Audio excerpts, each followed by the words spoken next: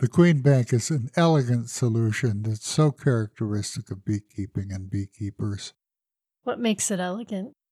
It's a simple little solution to a complicated problem, and beekeepers do that all the time. That's part of being a beekeeper.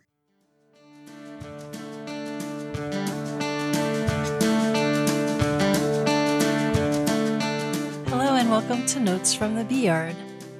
You're listening to episode 34, Queens in the Bank. I love this episode because it's about the art of beekeeping. It's about how beekeepers manage resources by balancing skill, experience, and judgment against luck. My name is Laura Tyler. I'm your producer and host. This is episode 34, Queens in the Bank, written by Tom Theobald in 1991 and read by Tom in 2021.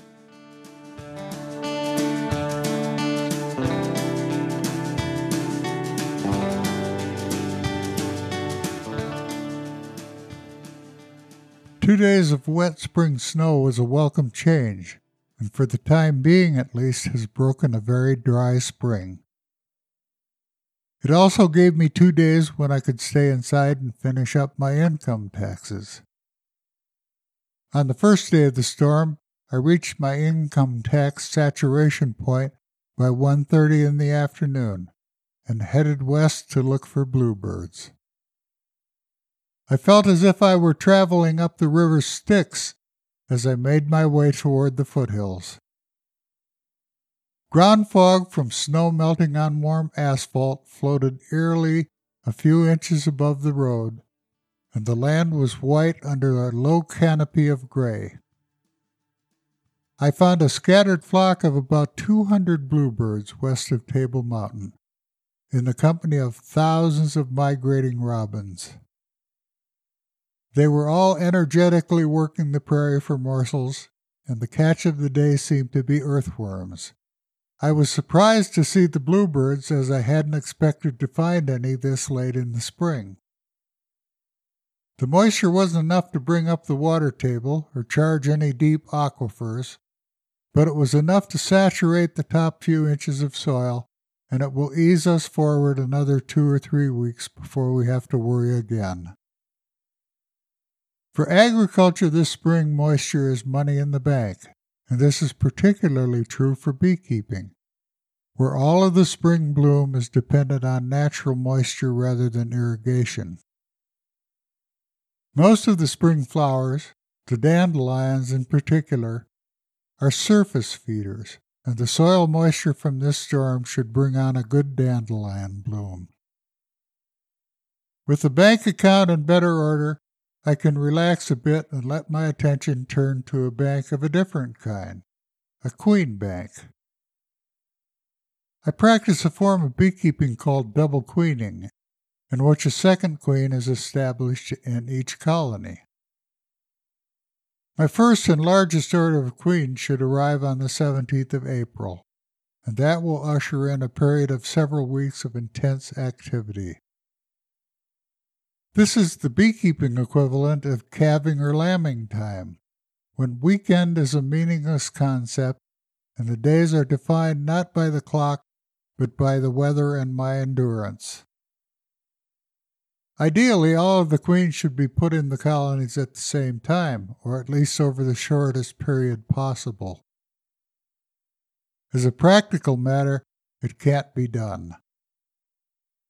Since I work alone, I can only go through so many colonies each day and set them up for a second queen. Throw in a bad weather day here and there, and the double queening begins stretching the time longer and longer. Each queen comes in a small shipping cage along with a few workers called attendants. The queen can't feed herself from a plug of soft sugar candy in one end of the cage, but her attendants can feed her through the screen. The queens can be kept in these cages for a limited number of days, if they are kept in a warm, dark spot, the top of the water heater in my case, and watered morning and evening. In the early years, I staged the shipments from the southern queen breeders based on what I thought I could get done. So I would work my way through the queens from the first shipment and have them all in before the next shipment arrived. This approach worked fairly well, but there were some drawbacks. Sometimes things went better than I expected. I had all the queens in before the next shipment arrived, and precious sunny days went by while I waited for the next batch to come. More often, things didn't go as well as expected, and the queens began to back up on top of the water heater. Then, what Barbara and I jokingly referred to as queen weather, rain or snow, would settle in and put me even further behind. I began to worry about any queens which had been in the house for over 10 days, and there were some years when this extended confinement affected the productivity of the queens once they finally got into the hives. And then I started banking. To set up a 2-queen colony, I put the old queen, along with half the brood and bees, in the bottom 2 stories, hive bodies, with their entrance to the front. On top of these 2 stories, I placed a solid divider, then the 3rd story with the rest of the bees and brood, but without a queen. This top story has an auger hole entrance to the rear. In effect, I have created a new colony in this 3rd story. Within hours, they will recognize that they are queenless. Within days, they will see themselves as separate from their former sisters down below. If I come back a day or 2 after they have been divided and give them a new queen in a cage, they will release her by chewing through the candy plug and accept her as their own. Later, I will organize things so the workers from the 2 halves are reintroduced to each other and begin to work together. But the queens will remain separated. This is a 2-queen colony.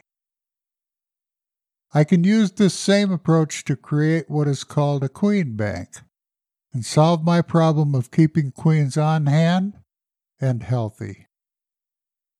The queen bank colony is divided as I've described, except the top story gets more combs of young brood and lots of nurse bees, the young bees which feed the brood. In the center of this top story, between the 2 frames of brood, I place a frame which looks a little like a spice rack. This frame can hold up to 40 queens in their respective cages. The bees will feed and care for all these queens, and the large population of nurse bees passing back and forth between the brood combs assures that they will be well attended to. Then, I simply go out each morning and pull the queens I need for the colonies I split the day before. The last queen is saved for the bank, and when she is finally released, the queen bank becomes a 2-queen colony like the rest. Nifty little system, isn't it? Beekeeping is full of them. Now when I get behind on the queens and the weather turns to rain or snow, I don't have to worry about queens sitting on top of the water heater.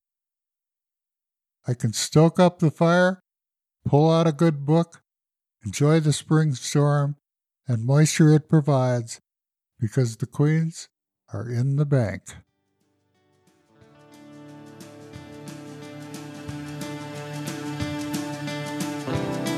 So, Tom, what does this bring to mind? It brings to mind all the little techniques that are available to beekeepers, and this is a perfect example.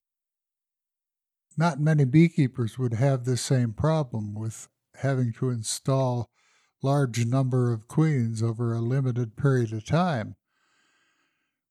And you can only keep them on top of the water heater for just so long, and the queen bank solved that problem beautifully. And commercial beekeepers would maintain a queen bank as a matter of course, even though they don't double queen. They would keep queens on hand and well cared for in the event that they needed them for any of a number of reasons. So the queen bank is a technique that I probably should talk to the beekeepers of today about, because they're all having a lot of queen problems. They're losing queens, they're maintaining nucleus colonies so that they'll have queens on hand. They really need to, I think, start utilizing the concept of the queen bank. Mm-hmm. The theme that I connect with a lot here in this episode is you have three different analogies. You have your financial bank account, and then there's the water, and then there's the queens. And so there's this idea of trying to manage resources. I feel like this is central to human existence. This work of managing the available resources that you have around you so that you have what you need when you need it. Boy, I don't know. That's a pretty complicated concept. I don't know that I gave that level of thought to it when I was writing. So there's these beautiful ideas of the bank account, the aquifer level, having enough. There's this idea of having enough that I find very interesting, and then the work that goes into that. I'm really at the mercy of Mother Nature when it comes to the available moisture. And I hope for the best, and usually I'll get the moisture that I need when I need it, but I don't really have any control over that. Mm-hmm. The queen bank is a different concept in that I do have control. I can use the queen bank as a resource that I tap as I need it. In my case, I maintained the queen bank so that I could sustain the two-queen system. But for a large commercial beekeeper, that queen bank is just a resource. They may have 1,000 colonies of bees in multiple bee yards, and when they come upon a hive that has a queen that's failing or has failed, they can go to the queen bank and they can pull out whatever queens they need, and they can put a new queen into that colony, and then that colony is back on course. So there's another line in here where you talk about ideally all the queens should be put in the colonies all at the same time, but as a practical matter, it cannot be done. You want to talk a little bit about what it feels like to be juggling more than you're able to do? Well, when I was keeping the queens alive on the top of the water heater, I became very stressed when I began to fall behind and the queens weren't going into the colonies at the rate that they should. I heaved a huge sigh of relief when I stumbled upon the concept of banking, and it resolved that problem for me, and I could breathe easy. Mm-hmm. Well, I had a significant financial investment in these queens. I don't remember what I was paying the southern queen breeders. It probably would seem like not that much by today's prices, but I was probably paying $30 a queen, and times 90 queens.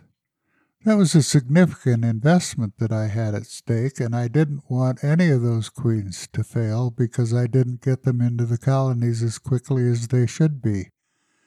And the queen bank gave me breathing room. Mm-hmm. They were perfectly well cared for in the queen bank. They weren't going to suffer from the period of time before they got into the colony that they were going to reside in, and that investment, that financial investment, was secured by the use of the queen bank. So it sounds like you had a problem and then you solved it.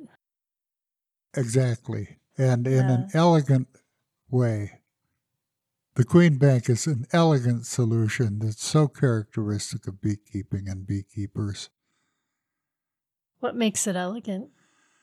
It's a simple little solution to a complicated problem, and beekeepers do that all the time. That's part of being a beekeeper. It's not like following a book.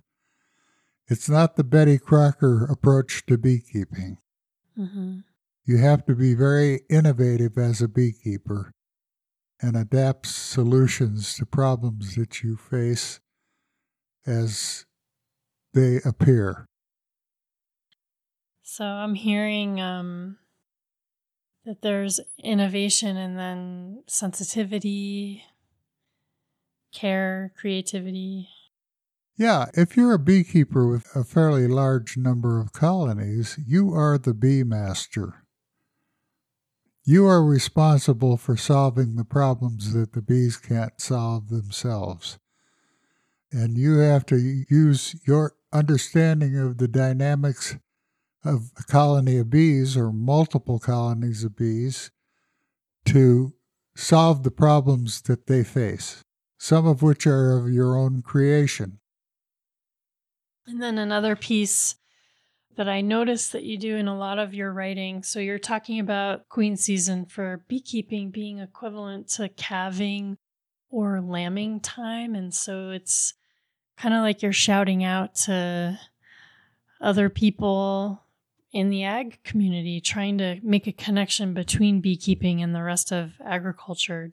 Exactly. And I think that's what I was trying to do, was trying to compare beekeeping, which is a mystery to most of the people who would be reading my column, the farmers and the ranchers, to compare the requeening portion of beekeeping with their objective of producing calves and lambs to keep their operations going. That's the role that the queens filled in the beekeeping world.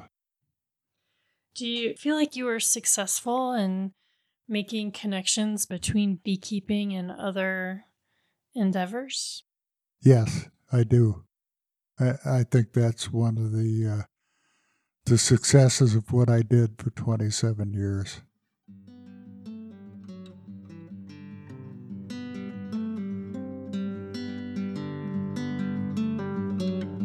Thank you for listening to Notes from the Bee Yard. We'll be back in 2 weeks with episode 35 on Friday, July 1st at noon. In the meantime, hop on over to notesfromthebeeyard.buzz and subscribe.